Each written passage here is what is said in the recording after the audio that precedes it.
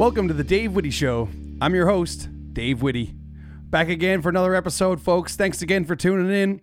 Had a little break last week. I had some dental work done and had to get some wisdom teeth pulled, so I was out of commission last week. Back again, though, with another episode. Got another great guest today. Very, very interesting. A friend of mine grew up with, for years in Mount Pearl, playing sports together and stuff. His name is Mark Ballard. He actually scaled Mount Everest, which is, incredible feat. I mentioned this, in the interview. I was following along his journey and everything that he was doing during the process, which, it was no quick process by any means, but he had a tracking device, where you could track his progress along the thing. And I mentioned it in the interview. And I remember when he actually reached the summit, I was home watching SportsCenter, which is pretty hilarious because he was on top of Mount Everest. So yeah, make sure you do stick around for a great interview with Mark. I mean, it gives some real great insight into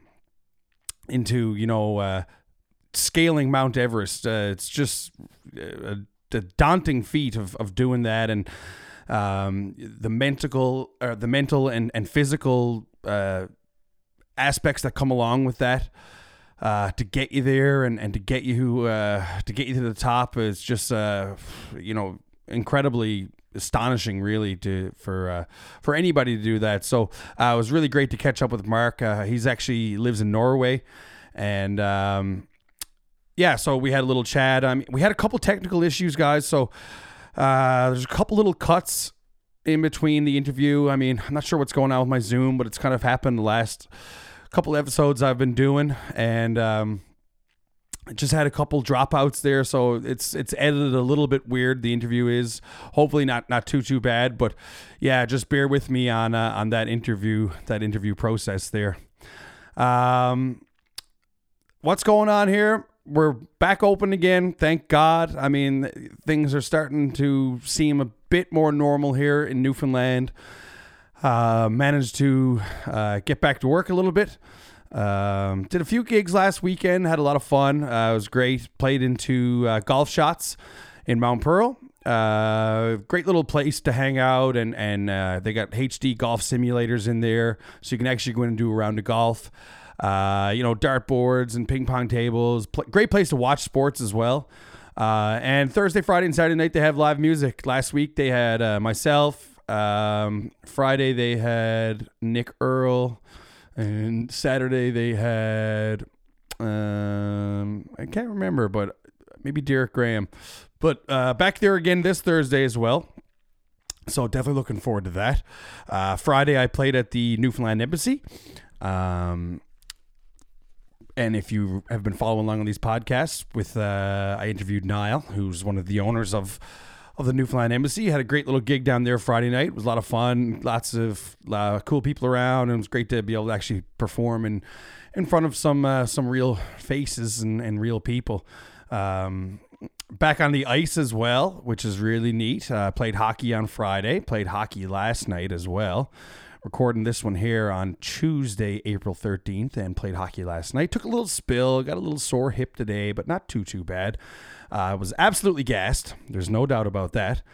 After a couple months of not really doing anything, drinking beer and hacking darts, it was great to get out and hit the ice with the boys and get a few laps in.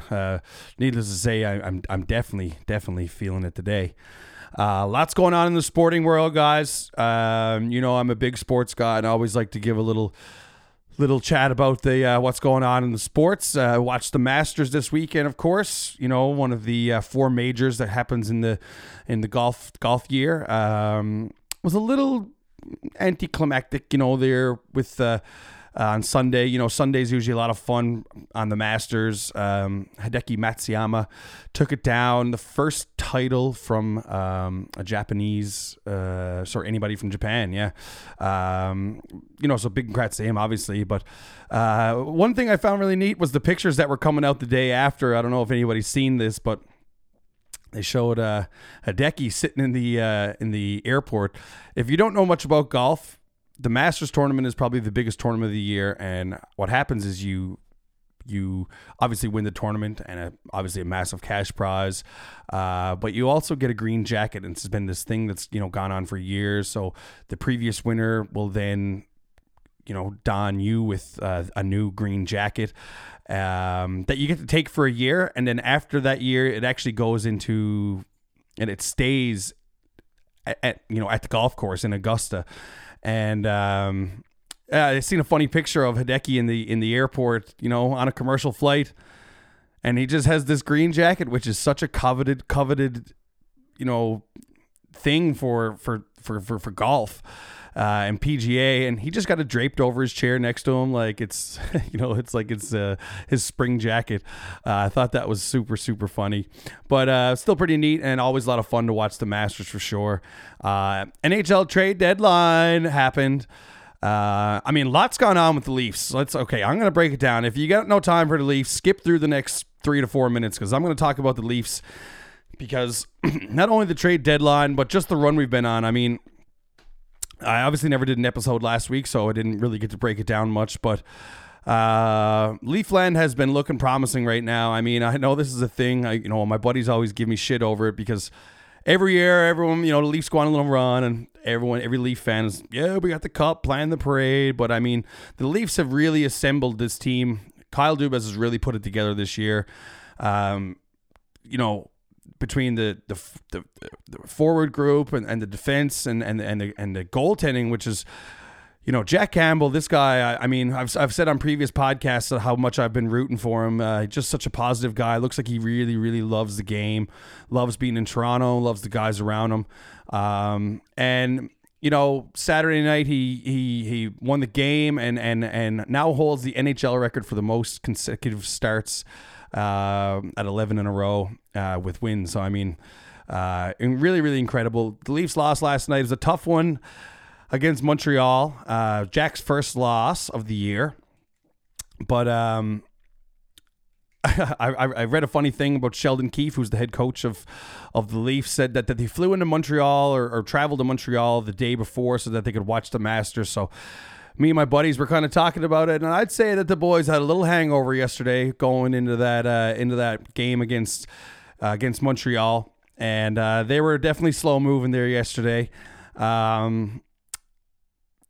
The trade deadline obviously happened yesterday as well. The Leafs picked up a couple key pieces there. Nick Foligno, this guy adds a ton of grit, experience. He's been a captain for 6 years in Columbus. Going to be a great locker room guy, and he's going to add just a ton of depth to that roster. They picked up a goalie, David Riddick, from Calgary, who's going to just be another piece. He's going to be another depth piece to our goaltending situation, because who knows what the hell is going on with Freddie Anderson. Kyle Dubas is not given any insight into it whatsoever. But they got David Riddick, who's he's a pretty decent goaltender. And one of the funniest things about this David Riddick move was that it's tonight. It's Tuesday. The Leafs are actually playing Calgary tonight. And for you guys listening, will be last night. But Riddick actually flew to Toronto last night with Calgary, who he had been traded from. Just a really weird situation. COVID has brought so many of these weird situations, and that probably being one of them. And I was watching an interview today, and the boys said they were all kind of giving him chirps and not letting him play cards on the plane today. And funny enough, it looks like he's starting tonight. I haven't really got a confirmation on that, but it really appears like that's what's going to be the case. So that's going to be an interesting start tonight. So really looking forward to that. And I'm sure you guys, if you watched it, you've probably appreciated it as well. Lots of big moves there going on. Boston made a couple big moves. They got Taylor Hall. It's going to be crazy to see what happens there. They're probably going to try to make a run here now and try to make it to the playoffs. I think they're in fourth spot in their division right now with so they're in a playoff spot. So they just added some key pieces there as well. So going to be really, really interesting to see how this all plays out down the line here. The Leafs have been rolling. Lost one last night against Montreal. So, I mean, we just got to get back in the saddle here now. Once we get all these guys through quarantine and all that stuff, it's going to be a real new lineup. Not a brand new lineup, obviously, but a couple new members to the lineup, and going to be pretty interesting to see how it all comes together. And you know me, as a diehard Leafs fan, I am super, super excited. I'm just super pumped. I think they really have got a team together. They're a wagon. I mean, they're just so strong up front, so strong defensively. Goaltending has been fantastic. So, yeah, just heavy on the Leafs train. Yeah, I mean, there's not much really to say about the Raps. The Raps are kind of in tank mode, it kind of seems like. And the Jays are back. The boys of summer are back. Really, really excited about the Jays. I mean, I've always been a huge Leafs Jays guy. Love the Raps, obviously, as well. But I've really, really loved the Jays and the Leafs. And the Jays are back. It's a weird season. They've started in Dunedin, Florida as their home base. Whereas if anybody who doesn't know or doesn't follow baseball a whole lot, it's where Toronto actually does their spring training. Obviously, with the government regulations and stuff that's going on, they haven't been able to play at home in Toronto. So they started in Dunedin. They started off a little hot, and now they've kind of gone a little cold again. That's the weird thing with baseball is there's games every day, so it doesn't take long to pick up a few losses in a row. A lot of these young guys have looked great. Yeah, I mean, just looking forward to a good Jays season again. But yeah, anyways, I'll leave it there on the sports chatter. And you know what? I'm going to send it over to an interview with Mark Ballard, who's, if not the first, maybe the second of Newfoundlanders to ever get up to the top of Everest. I mean, Mount Everest. Who I can't even imagine. So yeah, we'll send it over to Mark Ballard.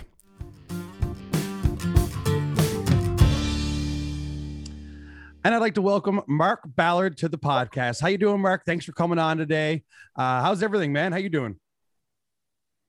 Hey, Dave. Thanks for having me. I'm doing good, buddy. How about yourself? I'm doing great, man. To be honest with you, today is the first day that it hasn't been raining in about 15 days. And that's not a word of exaggeration. It's been, and not just like gray, foggy Newfoundland weather, like absolutely piss pouring downpours for like 14 straight days, man. And the sun is actually out for like, it came out about an hour ago. So I was like just out on the deck. I could feel the heat on my back and it felt great, man. So how's everything with you? For anybody who doesn't know Mark Ballard, of course, maybe you could give a little brief rundown on who you are and kind of what you do. Yeah. So like you said, my name is Mark Ballard. I grew up in Mount Pearl, actually together with you, Dave. We went to high school together, played basketball and hockey together, or tried to anyway. And then I went to did engineering at Mon, and then 10 years ago I moved to Norway. So I'm still living here now. I'm located in Stavanger. I've lived in a little few places internationally, but been located here for 10 years. And I'm actually, Dave, you said about the rain. So I live in a place. I actually moved from Newfoundland to a place with more rain. Oh my God! If you can believe that. So I think the year that I moved here, it rained 160 days in a row. So I don't really feel that bad for you. Yeah, fair enough, man. I all good, man. No worries. So you've been living in Norway for like 10 years, you say, roughly. Is that right? Yeah. Yeah. And what kind of work do you do? What made you move to Norway? So I moved. I'm an engineer. I work for Equinor. So they, when I always liked to travel and stuff when I was younger, and I was kind of always eyeing a little bit Europe. And I had an oil and gas background from Mon. So I moved over here to work with Equinor, who's the kind of the national oil company here, and they have stuff going on in Newfoundland. So I think a lot of people are probably familiar with them. But yeah, they offered me a job, and I wanted to move to Europe. So it kind of went hand in hand, and I've been stuck here ever since. Yeah, no doubt. That's pretty neat, man. You mentioned traveling a lot. Like I was doing a little, obviously I know you pretty well. I mean, like we're friends and we grew up, over the years together playing sports and all that kind of stuff. But I was doing a little background check because, one of the main reasons I wanted to have you on today is, you climbed Everest. I mean, am I right in saying you're the second person from Newfoundland to do that? I'm actually really not sure. I've heard first, second, and third. I'm Okay, either I second or couldn't third. figure I it out actually either. have no idea. Yeah, I couldn't quite figure that either. But one neat thing before we even chat about Everest, one neat thing I seen about you today was you've been to 94 countries. 94, yeah. 94 countries. You've swam with great sharks in Africa. You've hiked the Amazon jungle in the Congo with mountain gorillas, and you've also reached the top of Mount Everest. I mean, that's amazing, dude. Like 94 countries. How does that even happen? It's actually really weird, man. It's kind of, I could talk about it all day. Of course, it's been kind of strange. You know, I had a really good buddy. You knew him growing up, Ryan Earl. And him, I used to travel a little bit with him, and you know, obviously, like normal spots when you're in high school, like you know, we went did a road trip on the east coast of the U.S. watching baseball games, and we went to a couple of places down south with his parents when we were younger, and it just kind of hit me that like I loved being in other places, and since then, you know, moving here, I'm not a person, I don't like to go back to places more than once, so I kind of just look for stuff that is new. That'll be a new kind of adventure for me, whether it's an adventure or not. It's about, you know, meeting new people, seeing new things. And I don't know, I just got bitten by the bug, and I've been lucky enough in the job that I have. It's been pretty flexible in terms of time off, and even me traveling will work. And, you know, it's just kind of gone from there. And then to me, it's about the adventure. What can I do that kind of looks cool to me is kind of the primary goal. So stuff like that, like the swimming with the sharks and stuff like that. It's just stuff to look for. Yeah, no, that's super, super neat. I mean, I guess like that's got to be a huge advantage to being, you know, in Norway and Europe, as travel is probably so much more easier, affordable, quicker to get to. Obviously you can travel to a ton of different places quickly, as opposed, you know, say being in Newfoundland, whereas you'd have to obviously fly across the pond, or if you're going south or whatever. But I mean, that must be a big advantage to being where you are for traveling. Yeah, for sure. I mean, I wouldn't say I'm in the most accessible place. Norway's up north, but it's mind blowing. You know, we can get on a flight to London or Copenhagen, be there in an hour, and then, you know, an hour stop and we can go anywhere in the world, right? So Exactly, yeah. It's amazing how easy it is to get from here. And as you said, the cheapness. You know, I don't live in a place, unfortunately, where we get these like $10 flights, but they're still, you know, it's cheaper for me to fly to like Thailand than it would be for you to fly to Toronto. It's pretty crazy, the flight situation in and out of Newfoundland. It is. It's absolutely, especially now, man. I mean, they're after hauling out a lot of the flights right now. Yeah, I mean, I'm assuming they'll come back. Like, who are we kidding here now? But with COVID and everything, I mean, it's pretty much nearly impossible. You got to fly to Halifax, I think, now first, to even really go anywhere, which is bananas. Norway's pretty expensive, right? Like, I mean, like.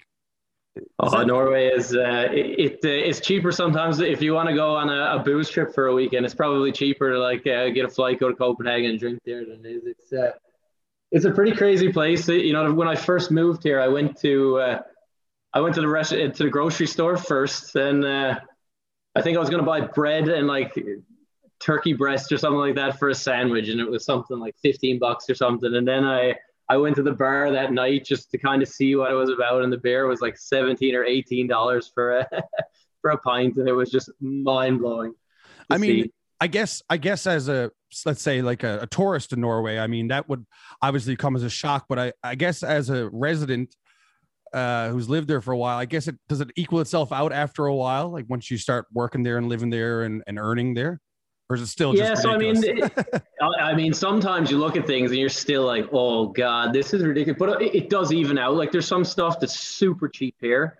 You know, electricity, for example, is way cheaper here than like anywhere else you see in the world. And then stuff is like, but the majority is crazy expensive. But what I like to look at it is, like you said, I travel a lot. So there's nowhere you can go that's more expensive. So everywhere you go, you kind of feel like, oh, I'm getting a deal here. Oh yeah, that's a good way. So try and look at the positives, I think. But you know, as a Norwegian, they're like, oh, this is normal. It's so easy, and I just still get some head scratchers sometimes. Yeah, I bet that's a hilarious way. I never really thought of it like that. It's kind of like everywhere else you go, it's kind of you're on a discount then, which is, I mean, that works out great.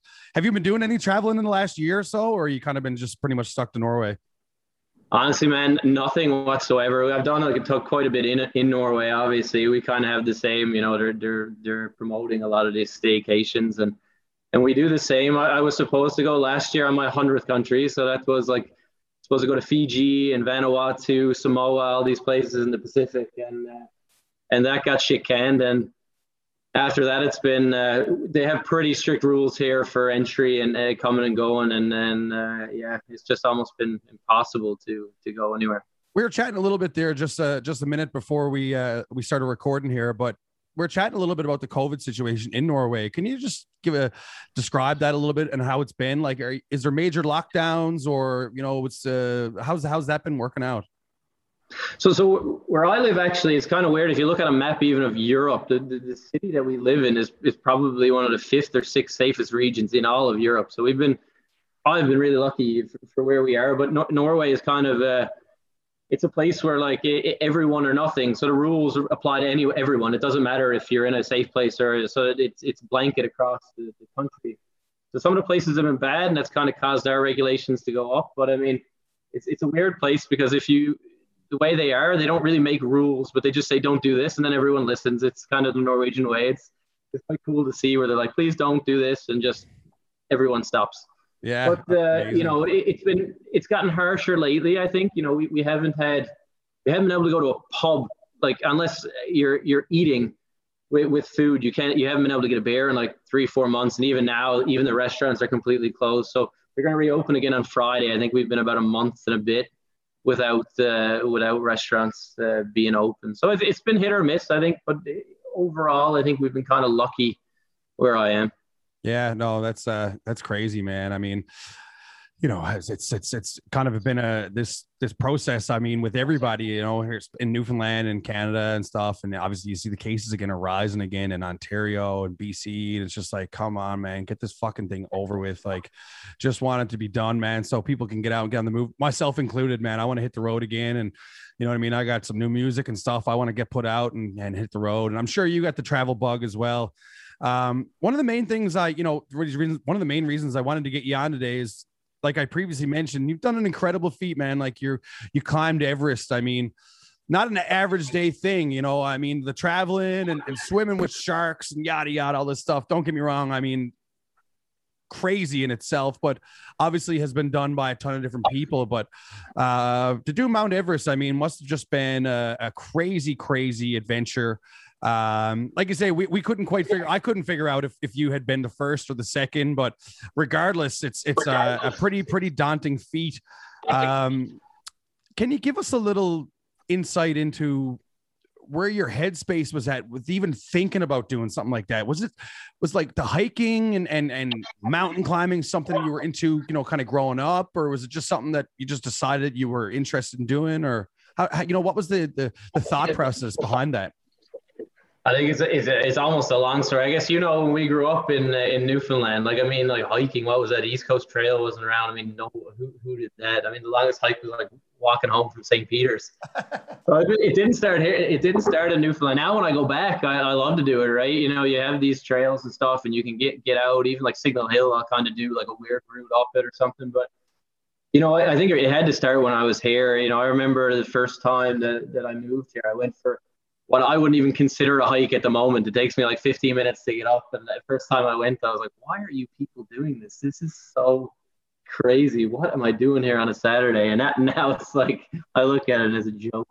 But it kind of was a weird story, because I got lucky, I think, getting into the climbing, because I was supposed to 9 years ago or something. I was supposed to go with a girl here that I met to South America. And we broke up like 3 weeks before the trip. We just decided, we're not going to go on this trip. Let's just end it. And I had all the time booked off work. I really wanted to go. I really wanted to travel anyway. And you talked about all my traveling. So I was like, I got 4 weeks off. I'm going somewhere. I'm not sitting at home. And I was just asking some friends, and one guy this group of friends had the exact time booked off that I was going, and they were going to Africa. So they were doing East Africa, and they were doing Kilimanjaro in the beginning. And then basically we drove, or we stayed in tents from Tanzania, or from the Kenyan border, all the way down to Johannesburg in South Africa, through like 7 countries. So I was like, for me, that was like game on. I'm doing it. And so we did Kilimanjaro in the beginning. And, you know, I hadn't obviously trained for anything. It was just new. And, you know, I I found it quite easy. We did a pretty quick route. We were up in 3 days, which is quite, it's not crazy, but it's just quite quick for there, and had no real feeling of the altitude or anything. And I think once you get the height, I was kind of like, okay, I can do this. Maybe I can go a little bit higher. And then I got the opportunity to go to Nepal the first time after that. And I did kind of maybe a more, obviously Kilimanjaro is a hike, right? You don't really get on any ice. You don't need crampons. So I figured, okay, let me try that in Nepal. And I did that and I loved that. And the same thing. And I got to see the beauty of Nepal with, being in these valleys that have mountains that tower over you like 3,000 meters, like 3 kilometers. You can look up. It's incredible to see those sights. And it just kind of hit me from there. So I think that's where I kind of got the Everest idea when I did that first mountain. It was like 6,000 meters. And then I just started building up to it. So it took like, I started, the next mountain I did was 7,000. And I kind of went for a pretty difficult and really cold 6,000 meter mountain. And that's when I kind of said, okay, now I think I can do it. So I think long story short, that's kind of how I got there and into that headspace was just, I first decided the height was what I liked and I wanted to see those views. And then it was, just about building up to it. Yeah. I mean, burnt. That's crazy stuff. What's something you do to prepare for that? Like, actually, first off, I want to ask you, how long does say from the day you start in until the day you leave? How long? What is that process? How long is that process? So I was there from the time I think it was 7.5 weeks from the time I landed till the time I got out of there, or from the time we started hiking. Actually, I was there a couple of days early and left a couple of days late, but about 7.5 weeks total. And how do you in the valley? How do you prepare for something like that? Like, are you at home in Norway preparing and getting things together, or is it something you do when you get there? I think it goes back to that, building up to it. So it's kind of, there's one thing, I think a lot of people, what they think is the physical part, and that's a big part of it. Don't get me wrong. You need to train. But the bigger part is the preparation. You need to figure out, what equipment works for you, what, gear you want to take, what feels good. So even stuff like, what backpack works for your back, what socks work for your feet. So you're not blistering. If you're blistering, it's 7,500 meters, you're fucked. It's that simple. Exactly. Small injuries become big pretty quick. So I think the buildup is a lot of it. And so these people that kind of just go and try an 8,000 meter mountain are suicidal, in my opinion. It is a little bit about the history. So you kind of get used to everything. In terms of getting ready for it, by that time I had my, my gear fine-tuned. I knew exactly what I needed. I had all the equipment anyway. So it was I wouldn't say the preparation was that much. It's about making a list at that point then and knowing what you want. But even simple things, Dave, like the food. What food can your body handle at altitude and, at extreme, when you're not eating and drinking very much. So I actually almost messed that up on Everest because I tried to use these like goo gels. I use them a lot when I like biking, but I could not stomach those things up there. And it was really bad. It was disgusting almost. You couldn't stomach them but you live and you learn. And what was the reason behind not stomaching? Because of the altitude or is that what it was? And it's hard to say. It just wasn't mixing well in my body. Right, it just I physically couldn't swallow them. Crazy. You're tired and, your body just reacts to certain things differently. And that's the way. So you need to be really careful. The food you need to bring. And it's actually a funny story. The lead guy that's there, he swears by this routine that when they ask him what he brings to when he climbs high mountains, he brings 20 kilos, like 45 pounds of Swedish fish. That's what his body loves, and it's what he can eat easily because you can just swallow them. Sure. And that's all he'll eat on the whole, course. And he'll eat some different meals and stuff when he's in the tent, but that's his go-to. And I don't have something crazy like that, but that's his thing, and that's what he does. But of course, on the physical part, that's something different, and anyone can do the physical part. So for me, it was. I started 6 months and then I was extremely, I did 3 hours a day, every day for 6 months, like 2 hours of cardio and an hour of weights every day. And like no alcohol, eating right, basically what it was. So it wasn't easy, but you need to put that in, but it's not something, anyone can kind of pick up the physical part. I think it's the mental part, the preparation. And then it's what you kind of said, being ready for 7 weeks, living in a tent, not having a toilet, Yeah, you know. I wanted to ask you, like, what are actually some of the actual physical things that you bring with you for that? I mean, like, obviously you got your clothing and stuff, but what kind of other things do you bring, like, that you definitely, it was super necessary? And was there any things that you might have brought that you probably didn't use, you might have thought you would need? Yeah, so I think for me, you bring as little as possible, because every weight, I mean, you kind of see it as some people say, you know, like a pound at here is literally 20 pounds up there. And it's true. You really want to minimize the weight. See, I think at that point I'd fine tuned what I need. So I don't think I brought anything that I really didn't need. But, you know, there's some things that you kind of get used to. Like I still bring you know, like a hot water bottle is insulated. I put it in my sleeping bag. So I put it with like boiling hot water in the night, and that'll keep your sleeping bag warm for at least 6 or 7 hours. So that's something that I kind of picked up along the way. And then there's some stuff that you really need. Like I bring this like rock tape with me because my fingers caught music. So like even simple stuff. Like I have an old iPod that I bring everywhere because the battery never goes in it. And I keep my phone for, you know, taking pictures. So there's some stuff like that. You need the music, but in terms of, I don't think there's anything crazy that people bring on this stuff that's like, oh wow, did we think of that? You kind of get used to stuff along the way. Yeah, and obviously, like you had mentioned, you're definitely trying to minimize the weight that you're bringing. You're not going bringing anything. You're not going bringing any just in cases. I'm sure you're probably got like like you said, you've got it fine tuned. You've been working on it and stuff. I seen you did have a beer on the top of the mountain. Is that true? Was that on top of the mountain? No, it wasn't on top. It was at base camp, so it's still 5,500 meters. Yeah, but sure. yeah, I brought.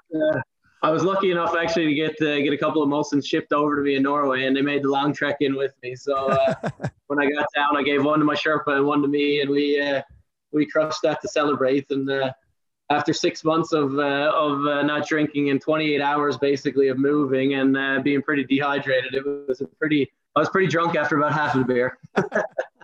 You mentioned groups. Another couple of things I was reading on some of the articles and stuff that you were part of.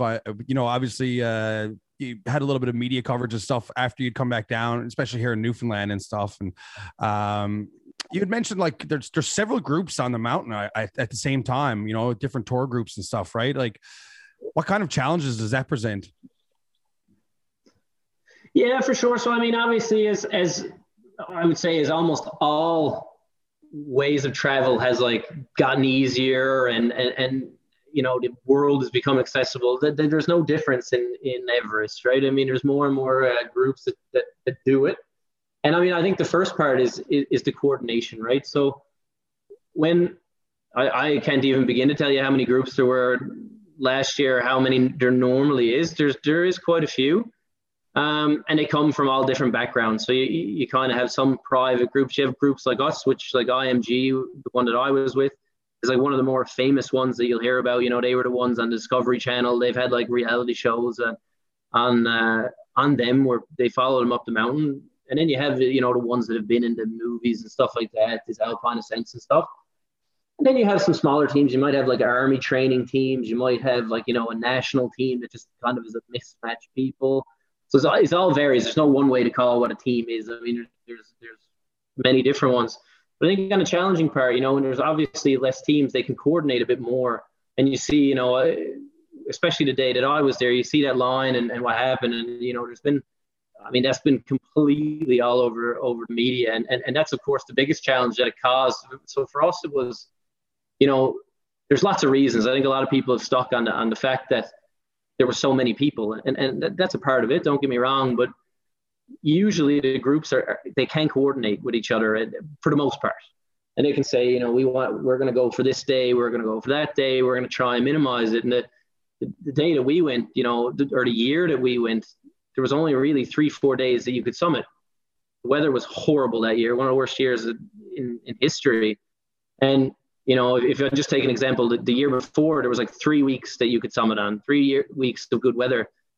When we went, there was 4 days. So instead of having all these groups spread out over 3 weeks, they had to cram people into 3 days. And you can always make the argument, should you have gone? But we all knew the risks. We all knew it was coming. I mean, we knew that line was going to happen since, you know, 2 days before, because we knew what groups were going. So I think the big thing is the coordination. And when you have so many, it can be done, but it just becomes more and more challenging to try and keep the people spread out. Yeah. And then I think the next challenge, of course, is the quality. And I really think that goes back to the government of Nepal. Some of the groups are very, my group, for example, we had to interview just to get in the process. We had to have like a resume of our climbing where they, picked us apart really. And they said there was a mandate for it, right? We had to climb, we were timed when we climbed early, make sure that we would be able to do it. And I think a lot of the more famous or bigger named groups, they are all like that. But then you also have these kind of, cheaper outfits that, without being too controversial, generally are like the Nepalese ones or from that region that are just offering like the most basics, and they're kind of in it for the money. They're as low cost as possible, so they're not making a profit, but then they're also trying to get people as many as they can to make a profit. And I think that's where the government really needs to step in and say, you can't do that. Maybe even a minimum price needs to be charged. Mm-hmm. And then, of course, they need to mandate as well that a background needs to be done on everyone. So I think they did do that after the year that I climbed. From what I've heard, is that they are mandating that you need to have reached a certain height before you're allowed to attempt it. You need to have done a certain amount of climbs, and I think that's part of the answer. But definitely those two on the groups for sure is the quality of people and the coordination. Can you give us a little rundown? Kind of what goes on for the 7 weeks? I mean, not on a day-to-day basis, but what kind of happens? Like, obviously you go to base camp, you travel up, travel down, up, down. Is there stuff like that that's happening? I mean, I read Into Thin Air years ago, and I mean, I think that's based on true story. Yeah. I know that John Krakauer, or I don't know how you say his last name. Yeah. I mean, I read that years ago and just super, super interested in it. And I think that's what the Everest movie is based on, I think, as well, right? Yeah. Correct. Like, can you give us a little rundown on the process of what actually happens when you get there? Yeah. So I mean, first of all, it's just to get to the base camp on the Nepalese side. It's a 65-kilometer hike in, and it's 2,500 meters up. So it's like a hike. It's like a hike to Whitburn. Yeah, basically, yeah. So you got that, and generally you take that quite slow. I mean, 65 kilometers, people can argue you do that in a couple of days, but at altitude you take your time. So that's the first 2 weeks, and then we climbed a 6,000 meter peak just as a warm up climb. So that was, there you get another 5-6 days. So you're kind of into your almost third week at that point before you're even settled into base camp. You go up and touch base camp and come back to climb that one. But so you're 3 weeks kind of even before you get ready to settle in. And then when you're there, if you've seen the movie, you don't just go from base camp to the summit and down. That, some people have done that, but they are like ultra athletes. Mm-hmm. And they have trained at altitude before. I mean, your body would just completely die if you tried that. So you need to acclimatize. And at least the most efficient way to acclimatize is to go up and down. So the general rule, no matter if you're doing Everest or if you're doing even like Kilimanjaro, they recommend that you go up and then come down and sleep. So go high, come down, sleep. Go up high, sleep.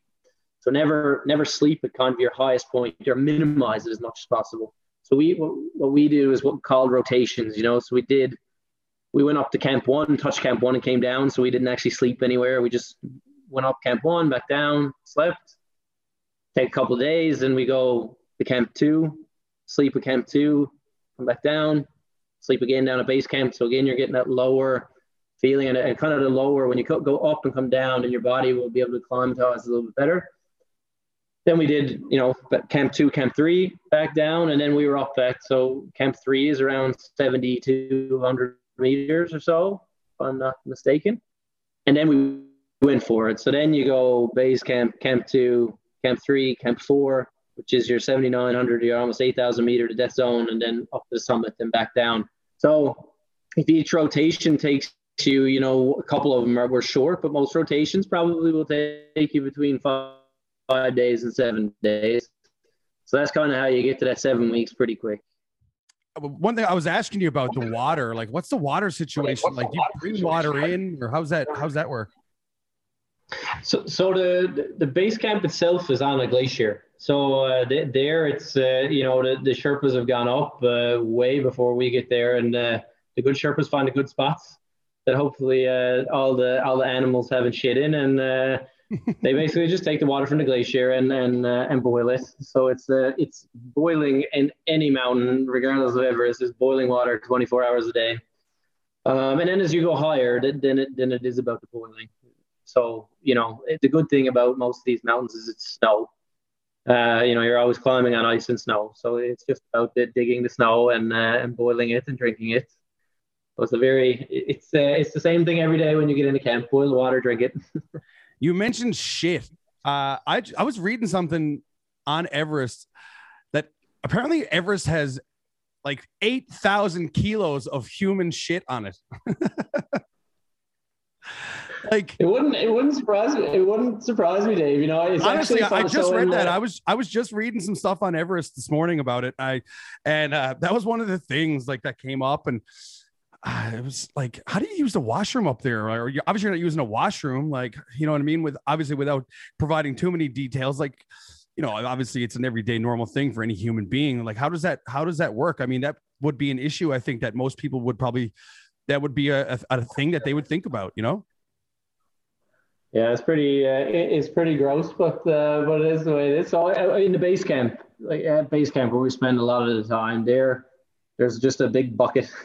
Crazy, man. And that's it. Goes in there. And then, I mean, when you're climbing. There's not much you can do. It just goes on the side. You just have to go when you have to. And that's right. So, I mean, the manufacturers of suits are quite smart. You actually have, I have a bum pocket. Oh, nice. So I can just unzip my ass. But sometimes you got to do it. But, it's actually funny that you say that, because I've also climbed in Denali. That's in Alaska. And there it's actually illegal to do that. So you have to carry your own shit. That's what I was reading. And you carry it. I was reading something today, and I think that's what they're saying. That apparently that's a big thing, is that you have to carry it out of Everest right now, which is wowzers, man. That's crazy. Well, the worst part about Denali is when you carry it back, they actually weigh it. So if you have some delta on your weighing, they fine you heavily. So you can't even miss one. It's pretty impressive. Man. I don't know how to come up with a calculation for how much shit you should have, but I'd be interested in knowing that. I don't want to know that calculation. Mark, you mentioned the Sherpas. Can you maybe describe to folks listening what a Sherpa is and what their job entails? Yeah, for sure. So, I mean, a Sherpa is essentially, I think a lot of people just mistake a Sherpa for being Nepalese. And I think if you go there, one of the misconceptions is, probably anyone will call themselves a Sherpa and be like, yes, I can bring you wherever. But the Sherpas themselves, they are from this Khumbu, which is the valley in Everest. That's where the majority of them are from. Some are from Tibet, some are from China, but the majority have come there. And that's kind of from back in like the 13th, 14th centuries. They were, these nomadic traders that just settled in that valley. So that's kind of the history on them. So to be a Sherpa, like that's a name, right? So that's a last name. Mm-hmm. So if you're born there, that's the Sherpa name. And in terms of what they do, there's a lot of different tasks the Sherpa has. I think, the misconception and, what the movies show, and especially the Everest movie that you talked about, was, they just carry you up the mountain if you can't get there. And that they definitely don't. At least I didn't see it. But some of them have different tasks, like some Sherpas are responsible for, say, like building a campsite. So, they might be the ones, putting up the tents, or, I mentioned the water. Some of the Sherpas are the ones, they might boil the water. If in certain camps, we'll do that. And, other ones, most of Everest is, if you've seen that movie, 90% of it is roped, right? And because a lot of it is exposed. Mm-hmm. Or majority of it is exposed, and so there are certain Sherpas that their job is to rope the climb. And then, of course, I think what most people wonder about is like the Sherpa. So I climbed with a 1-to-1 Sherpa, so I had my own Sherpa the entire time. And again, he doesn't carry your stuff for you. He doesn't do that. He's your climbing partner, right? So of course he's much more strong in the climbing and much better a climber than I'll ever be. And he's your guide. He's your support. He's your guide up the mountain. Make sure that, I think a lot of people think you're guided on a rope and you just go from A to B. It's not really that simple. And of course, he's there to support you. So when you're tired and you might make a mistake, he'll notice it right away. Mm-hmm. And it's quite good. So incredible, man. What a job. Yeah, they are. I have to say, the one I definitely recommend anyone, like if you ever get a chance to go to Nepal, go up the valley, even if you're not going to climb Everest. But the nicest, friendliest people, and they'll do anything for you. Mm-hmm. And just an incredible human beings, so friendly, and of course, I don't think anyone's probably better at their job than the Sherpas. They're machines on the mountain. Yeah, no doubt. You mentioned that you had a one-on-one, so he was with you the whole 7 weeks essentially. Yeah. So, well, I mean, when you're in base, so it's maybe not that straightforward. We did, like I said before, the 3 weeks in, I hadn't met him by then, but on the climbs, once I entered, the ice fall, I guess you've seen the Notorious ice fall. Once you're in there and up, yeah, he's kind of always with you. I mean, we don't, some tents we sleep in, but we're not sleeping in the same tents. So there is a little bit, but when we're climbing, always together. Yeah. And of course, I mean, we all stay at the same camp, so we see each other and all that. And mm-hmm.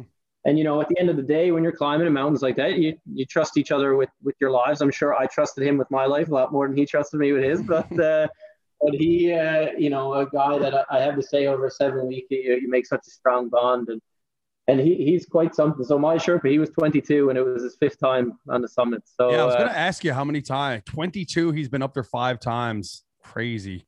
Yeah. And he comes, his father was climbing that year. I think he didn't summit because his client didn't summit, but it was his 20. I think he had summited 17 or 18 times before or something. So wow, they're pretty special. When you think you can only summit once a year, it's pretty impressive that they're ringing off that many. Yeah, no doubt. A few things I was learning about with doing something like this is, the daunting feat of obviously getting up this hill, getting up the mountain. But a lot of it I hear is coming back down is a very tough part of it all too. Can you talk a little bit about that as well, Mark, about like coming down once you had finally, reached the top? Yeah, I'd say no doubt, David, the scariest and easily the most dangerous part is going down. So, I think you need to have that mentality. I mean, when I got to the top, yeah, it was amazing and all that, but right away your brain needs to switch to get down. And, I think a lot of people might be surprised at that. It does get easier. So the way, when you go down, you gain more oxygen and that helps you. But, yeah, when you go up, you're generally a lot safer. I mean, if you think about try to go up a hill and then try and run down it, what's the chances? Where are you going to fall? Generally never going up. So, I mean, not many people die from falling, don't get me wrong, but you get injured very easily going down. So, and the other thing is, so why is it dangerous? Because people overexert themselves to get to the top. So once you're there, there's no rescue. You're not getting out of there. So if you've pushed yourself past your limit, can't get down, no one's helping you down. So that's kind of, I think that's the reason. But when I think about it, it took me 7 weeks to get to the top, and from the time I was on the summit till the time I was in Kathmandu was 30 hours. Wow. So I went there was a couple of us that went down extremely quick. I think that comes from my Newfoundland background and really wanting a bear, but you run down almost, and it can be daunting. You have no real safety when you go down. And I think as well, it's the mentality thing. I reflect back now, and when you go up, you have equipment, and without getting too technical, you have equipment that will stop you from falling, that you pull against, and obviously on the rope. But when you go down, you can't have that because you won't go down. Exactly, you're going the opposite way. Of course, there are certain types of rope knots that you can tie in a rope, but if you want to do that every time you're at an anchor, you'd be going down forever. So I think a lot of people take risks, and including myself. I when I got lower and lower, I was barely, I was putting one carabiner on, and if I fell, I was going to the next anchor. So I was falling like 200 meters, and that's that's a bad injury if it happens. So I think it's a bit the mentality, and a little bit you kind of get lackadaisical as you go down because you're so tired. It's I think the last day for me was 28 hours with 2 breaks. Mm-hmm.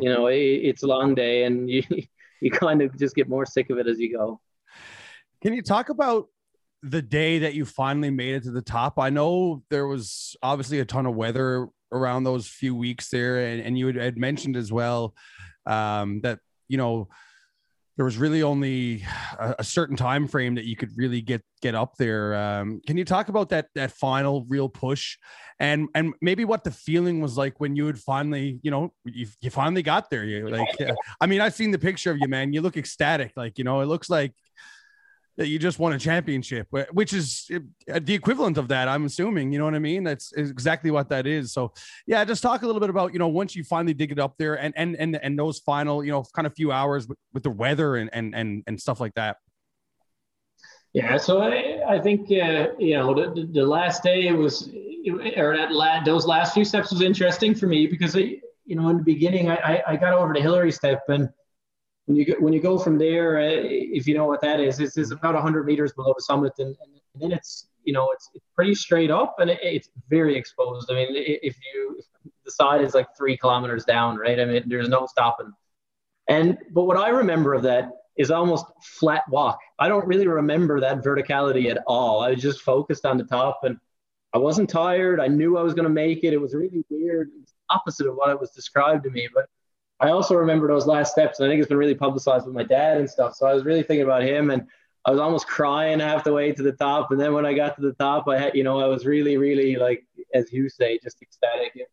I worked towards it for like 6 years. It was a project. So, that feeling. And then, what was really funny, I think, about it was I had this GPS system, and a lot of people followed me on it. And, the way it worked, it almost looks like a phone from 1998, right? It's this analog. You need to use the arrows to send a text, but you can text on it. So I had this plan when I got to the summit that I was going to text my dad, my girlfriend, and my best friend to and he could give the news out, right? That I'd made it. And so it's not like it has the names in it. You have to remember the numbers. And so when I opened up this GPS, what I found out after was like VOCM and all these places had actually publicized that link, and I had something like 400 messages, and I was trying to scroll down to find. Oh no! I'd pre-written a message to these people, so I could just quickly do it while my hands were out of my gloves, and I was there trying to scroll down, find it, and all this kind of stuff. It was a disaster, but anyways, I managed to do it, and it was good. I can't complain about that many people messaging me, but it was definitely a surprise. So I just remember being so confused. You can't really think. I mean, they talk about the death zone. You're basically dying up there, and it took me like 3 or 4 minutes to really realize who are these people and why do I have so many messages? Like, where did they get these numbers? And I remember going from this like really like crying happy to being ecstatic to just being so confused for like 3 or 4 minutes. Yeah, I mean, I was following along on that as well. I mean, on the GPS, and I remember, I actually remember it pretty vividly, man. Like you say, I know you pretty well, and an incredible feat, obviously, no doubt. And I remember thinking to myself that day, I was like sitting down watching SportsCenter, and I'm like, fucking Ballard is on the top of Everest right now, and I'm sitting on my couch watching SportsCenter, man. Like, no, that's crazy, man. How long were you actually up on this at the summit for? How long did you actually spend up there? I can't really remember, but it was no more than like 12 minutes. It's right. So cold. I mean, I think a lot of people are like, oh yeah, you spend so much time, but I mean, it is freezing cold. It's not that, and I guess you could see from the picture, I to this day, I really kicked myself that I had the Newfoundland flag backwards. I noticed that, yeah. I knew it was. I was fully conscious of it, and in my mind, I just said, I don't care. It was so windy. I was like, I was actually thinking like, oh, I'll Photoshop that when I get back. And meanwhile, I have no idea how to Photoshop it. So that was a great story. But I was sitting there like physically, like I can't physically turn this around. It's too windy. I'm too cold. I don't care. Just throw it in the backpack and went on back. But yeah, I think no more than 10 minutes. Oh man, it's crazy. I can't imagine. Yeah, like just the wind and the cold and the exhaustion. I'm assuming you must have been feeling probably, or were you exhilarated? You probably don't even feel that, and probably until you're really down out of it a bit, I guess. Yeah, I mean, for me, I mean, you're on such a high at that point. I did not feel tired at all. I mean, Literally and figuratively. Yeah. yeah, it was quite crazy that feeling. You feel like you can just run it in. I mean, it kind of comes down pretty quickly because that line, that kind of that famous line. I didn't hit it on the way up. We were one of the first on the summit that day, but we hit it on the way down. So it came down pretty quick when we had to wait for that. And of course, that kind of exhilarates it a little bit. Mm-hmm. And then you start kind of get the cold and the tiredness starts creeping in. But I mean, you got to get through that and just keep going. What was the feeling like when you finally got back to like civilization after 7 weeks of that? the funny part was, I got into Kathmandu, and then I had booked this like flexible flight and all this kind of stuff, and then typical airlines, they couldn't move it for like 5 days, so I actually didn't end up getting home till almost a week later. But my girlfriend came. I love like movie popcorn and pizzas, and she had both like in the car ready for me when I got home, so that was pretty cool. And then it was a pretty big rip with my buddies for a couple of weeks, and basically all the fitness that I had put into like 6 months was gone within about a week and a half. Oh, that's awesome, man. Yeah, I mean, that's pretty much, you nailed it there. It was incredible, man. I just thank you so much for coming on and really telling your story. That's the one thing I've been trying to do with these podcasts is I'm just trying to feature like interesting and unique people from the province and or people who have spent time in the province. And you're definitely one of them. Do you got any big plans for the future, Mark? Anything else you're crazy that's coming up, or is it tough with the COVID situation, or maybe even in a few years? Do you have anything lined up or planning on doing? Are you going to like, are you going to box a gorilla or something? No, nothing on paper at the moment, but nothing physically booked. But I think the one thing I'm kind of eyeing at the moment, I do a lot of this ski touring, this randonnée skiing, where you put like the skins on, you climb up and you ski down. So I do that quite a bit here in Norway. It's quite a popular thing. I think it's actually pretty normal here. But I want to combine that with an 8,000 meter mountain. I'm not sure if there's any. I had to double check this one as well. He said that, but I don't think any Canadians have ever skied an 8,000 meter mountain. So it's a bit ambitious. I'm not sure if I can do it, but that's what I've been thinking about. I'm not sure if I'll do it. Don't quote me on it, but it's at least one of the cards. And then the other one I've thought about is the same skiing thing, but in Antarctica. So a couple of me and my buddies have been talking about doing the same thing, doing some ski touring off a boat in Antarctica. So not the usual stuff, but I don't think I'm the usual traveler either. So those are probably the two big ones. No, you're not hitting the resort in Cuba for a week or anything, calling it crazy. I mean, good times there too. Don't get me wrong. I tell you what, after a year in COVID, I wouldn't complain about that one either. No, me neither, man. Like we were talking a little bit before we started recording. I was saying, I'd been to Mexico like 9 years in a row or something like down there, and I mean, it was kind of neat to have a little break, but I mean, I would take that in a heartbeat right now, just to get out and see a few different things and stuff like that. Once again, Mark, thanks so much, man. Really, really appreciate you taking the time today and coming on and telling a bit of your story. Best of luck with everything, man. And hopefully we'll catch up with you sooner than later. Yeah, for sure, man. Thanks for having me. All right, buddy. We'll chat with you soon. Huge thanks to Mark Ballard for coming on, taking some time from his home over in Norway. I reached out to Mark there last week and asked if he'd like to come on. And, as he's a great guy, really, really nice to talk to. And it was nice to catch up with him and hear all about his adventures. This guy is just nuts, like 94 countries he's been to and just done some crazy, crazy stuff. I mean, on top of all the other stuff, he climbed Mount Everest. I mean, I have a hard time climbing up Springdale Street sometimes. I mean, so yeah, it was just a crazy, crazy feat. And I loved hearing all about that and just some of the weird and tough and hard situations that he found himself in during that. And it was amazing to me to hear that how long it takes to do this, and it's so long just to even get in the base camp. I mean, it's 2 weeks to get to base camp, and it's 65K. I mean, like I mentioned in the interview, it's essentially like hiking to Whitburn if you're from Newfoundland. I mean, it's I can't imagine that's just to get to the bottom. Yeah, big thanks to Mark Ballard for coming out, and guys, it was he was awesome, and really loved having that conversation. Yeah, I mean, that does it for me, really, pretty much. Back got a couple of gigs this weekend. Thursday, I'm at Golf Shots in Mount Pearl. Friday, I'm at the Bull and Barrel. And Sunday night, I'm back at Greensleeves doing the Sunday evening gig all summer long at Sleeves. So yeah, you can catch me there on Sundays, and wherever else, as long as all these all the COVID stuff and it stays at bay, and hopefully we don't get any more big outbreaks, and we can kind of get through this thing now with the vaccine program kind of rolling out and that. So yeah, I mean, that does it for me, guys. Thanks so much, everybody, for tuning in again. I'm going to try to keep the podcast rolling. I might dial it back in the summertime, maybe to once every 2 weeks, just because it's going to be a little bit busier, and I find it a little bit difficult trying to take the time to edit these, and it takes quite a while to get the editing down and all that stuff. So I'm still looking for a sponsor. If you want to sponsor this podcast, you know how to get a hold of me. I mean, don't take much. I'll take anything at this point. If you're looking to come on board, and I'll give you a couple ad reads, and we can chat about your business or whatever may. Yeah, that about does it for me, guys. Thanks again for tuning in, and we'll catch up with you next week. Peace.